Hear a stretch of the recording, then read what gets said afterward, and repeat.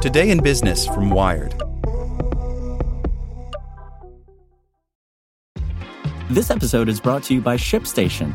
You know, some things take a lot of work, like sending little robots to far-off distant planets. And just as that's challenging, so too is running a successful e-commerce business, especially when there's so much to do.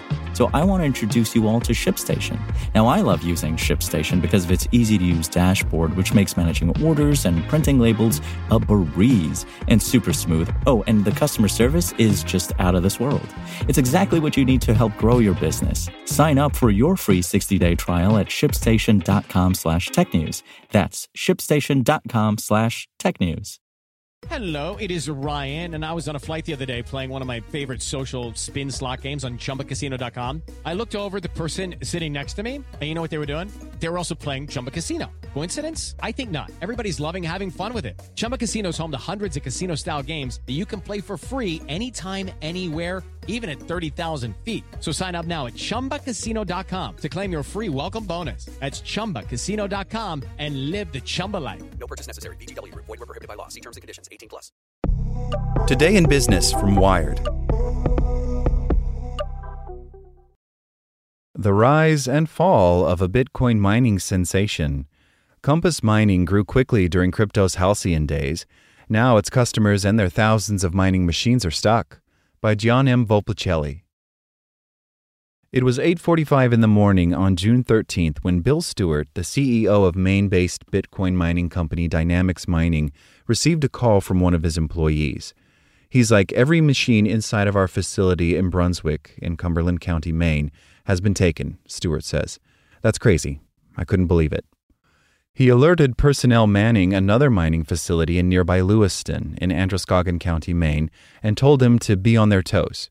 He thought a burglar was at large. Stewart had a theory on who might have taken the machines. In those days, he had been wrangling with a customer, Compass Mining, a Delaware company that allowed people to buy mining machines and have them hosted in third-party facilities like Stewart's due to a dispute over energy bills. Stewart thought Compass had to pay for them. Compass believed their contract said otherwise. A few days earlier, Dynamics had sent Compass a termination letter demanding payment, and shortly thereafter had switched the company's machines off. Then Compass Mining staffers had taken their equipment away from Brunswick, and they were about to enter the Lewiston plant to recover more machines. They're trying to get inside the building, Stewart says, and I'm telling my brother who runs our security, don't let them into the building. We're not ripping miners out of the wall. Do not let them inside. In a lawsuit filed against Dynamics in the Delaware Court of Chancery on June 21st, Compass Mining alleged that Stewart, having refused to foot the energy bill he was supposed to pay, had been holding this valuable equipment hostage to gain leverage in negotiations. The way Stewart tells it, he simply wanted the removal to happen in an orderly fashion as opposed to hastily and under cover of darkness. What's more, he says, for a while he had considered continuing to host the machines on behalf of Compass's customers, cutting out the middleman. Their customers were reaching out saying, hey, can we just mine directly with you, Stewart says. The reason that couldn't happen, Stewart says, is that Compass had not given its customers the identifying serial numbers of the machines they had bought, and there was no way for Stewart to know who owned what.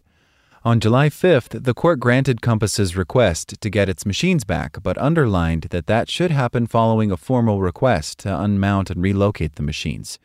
Stewart says that during the removal, Compass's team also grabbed one of Dynamics' own servers. That is confirmed in an email by one of Compass's lawyers to Stewart, mentioning how the server had been inadvertently scooped up and asking how to return it. Our team is laser-focused on serving our clients and will do so in accordance with the contracts we have in place with our service providers and by resolving any disputes arising from a fundamental misunderstanding of these contracts in a court of law, Compass interim co-CEO Thomas Heller said in an email interview.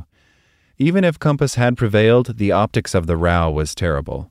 Stewart had chronicled the dispute on Twitter as it played out, accusing Compass of owing him hundreds of thousands of dollars in energy bills and of having essentially broken into Dynamics' facility and thundered at length against Compass in Twitter Spaces. After a vertiginous rise, Compass had spent the last few months in constant crisis mode until, mere hours after Stewart had started tweeting about his early morning showdown with the company, it decided to do away with its CEO. At the center of that crisis was Russia's war with Ukraine, and a bespectacled, curly-haired cybersecurity entrepreneur called Omar Todd. Todd, based in Australia, co-founded the pro-Julian Assange WikiLeaks party in 2013, which went on to compete with the Australian national election and secure 0.6% of the vote. In 2016, he joined the pugnacious marine conservation charity Sea Shepherd as a director. In recent months, his work description has grown once more. In his spare time, Todd is orchestrating an international legal effort to rescue thousands of Bitcoin mining machines from Compass in Siberia. The approximately 4,000 mining rigs, whose value Bloomberg has reported at $30 million, are stranded in Russia due to Western sanctions following Moscow's invasion of Ukraine.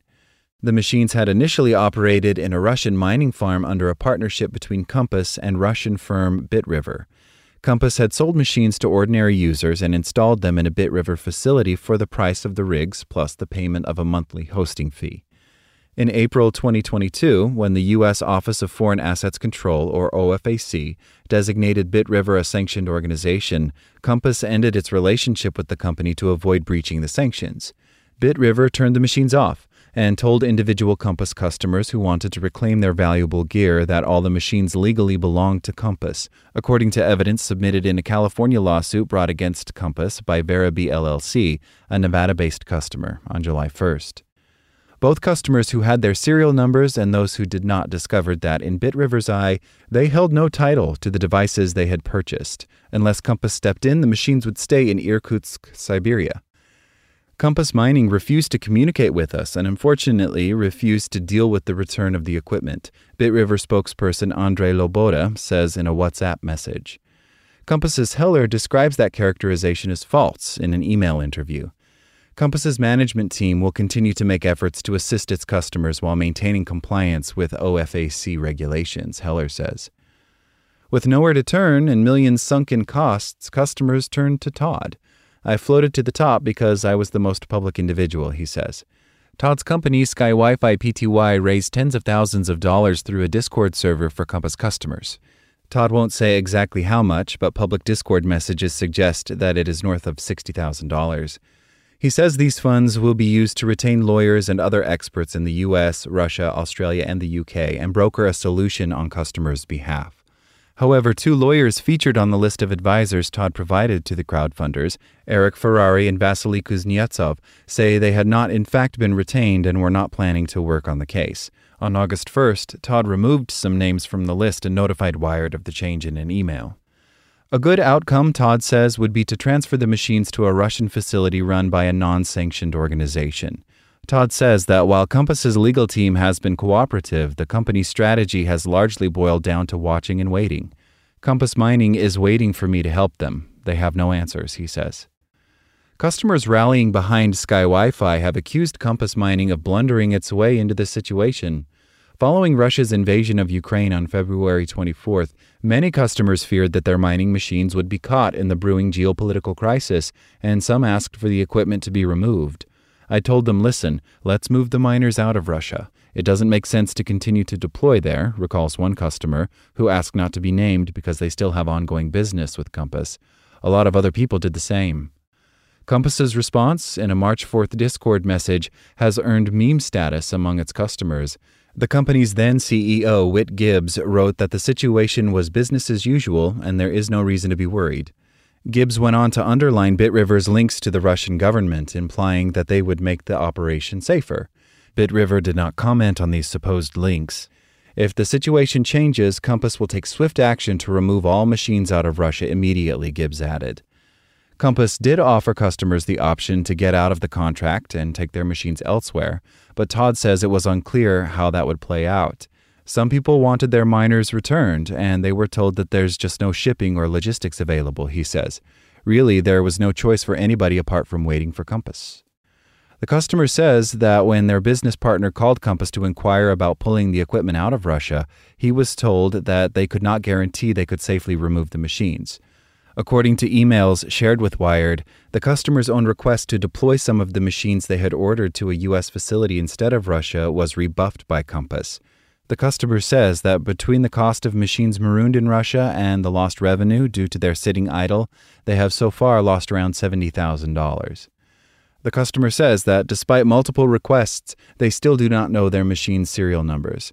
Clients can easily obtain their serial numbers by contacting our support team, Heller says. Verity, the Nevada company that is taking Compass to court in California on charges of breach of contract, negligence, conversion, and fraud, alleges a loss of over $1.5 million. From its evidence, however, it does appear to have received its 20 machines' serial numbers. On April 20th, 2022, when the OFAC eventually decided to sanction BitRiver for helping Russia monetize its natural resources, Compass sent a lawyerly email to its customers on April 21st announcing the ending of all relations with BitRiver. Compass asked for customers' permission to sell their machines and recover at least some of the money, which Todd describes as a fire sale, a scenario that most customers, some of whom had paid up to $13,500 per mining machine, could not stomach. As Compass's Discord filled with angry customers, Gibbs delivered a curious barb. "You could have hosted in another country. You chose Russia. Take some personal responsibility," he wrote. Gibbs declined to comment for this article. Eventually, the company shut its Discord server down for good. That, Heller says, was due to the fact that using Discord to support thousands of clients was unstructured and lengthened our response times. After that, Gibbs had to fall on his sword, Todd explains. There was just too much hype to the guy. He said too many things which turned out to be disingenuous at worst. On June 28th, Gibbs and Compass's Chief Financial Officer Jody Fisher both resigned, with Heller and Chief Technology Officer Paul Gosker stepping up as co-CEOs. It wasn't only Compass customers, who by then had congregated on another unofficial Discord server celebrating Gibbs's departure. Even some Compass employees expressed some relief. In a Discord message posted the day after the announcement, Compass sales manager Andrew Nagel said that the 2 days after Gibbs's resignation had been the best days I've had in a long time. He noted that Compass's customer service had been poor for a long time. Even before the Russia affair, 2022 had been plagued with delays in the company's U.S. operations, culminating on June 27th in the public fallout with Dynamics. Under the new leadership, the hope was things would be different, but many Compass employees wouldn't remain at the company long enough to see that happen. On July 7th, the company announced the layoff of 15% of its workforce, as well as compensation and spending reduction across the board. The message was that Compass had grown too quickly, and that had made it dysfunctional. Compass is in many ways emblematic of a very specific age in crypto history. Buoyed by a pandemic-induced craving for novel, risky assets, the price of Bitcoin had grown vertiginously since late 2020, eventually touching its all-time high of $67,000 in November 2021. Compass Mining was incorporated in August 2020 with a business model predicated on the idea of allowing ordinary people, jocularly named plebs in the company's now-defunct Discord, to mine crypto. According to CoinDesk, in its first 2 months of operations, Compass sold $11.4 million in mining rigs to its customers, and by March 2021, it was raising $1.7 million from cryptoland household names such as Mike Novogratz's Galaxy Digital. Before even celebrating its first anniversary, Compass was throwing a yacht party in Miami. But in 2022, when growing inflation, Russia's warmongering, and high-profile industry scandals brought crypto prices down with a sector-wide loss of about $2 trillion, Compass, like many others, started experiencing problem after problem. Still, even after this fallout with its own customers, Compass's reputational damage is nothing compared with the more serious financial difficulties that many other Bitcoin mining companies, including some publicly listed ones, are facing. In Compass's model, they deal with retail, which has a really strong voice online, so their issues are broadcasted to the public with a speakerphone, says Ethan Vera, co-founder and chief operations officer of crypto mining infrastructure company Luxor Mining. But the 2021 mining cycle has left many companies in a tough position. Over-leverage, too rapid growth, and purchasing machines at the top of the cycle is the common theme that will lead some companies to bankruptcies or fire sales of their assets. Like what you learned? Subscribe everywhere you listen to podcasts and get more business news at wired.com/business. Lucky Land Casino, asking people, what's the weirdest place you've gotten lucky? Lucky? In line at the deli, I guess? Aha, in my dentist's office. More than once, actually. Do I have to say? Yes, you do. In the car before my kids' PTA meeting. Really? Yes. Excuse me, what's the weirdest place you've gotten lucky? I never win and tell. Well, there you have it. You can get lucky anywhere, playing at LuckyLandSlots.com. Play for free right now. Are you feeling lucky? No purchase necessary. Void where prohibited by law. 18+. Terms and conditions apply. See website for details.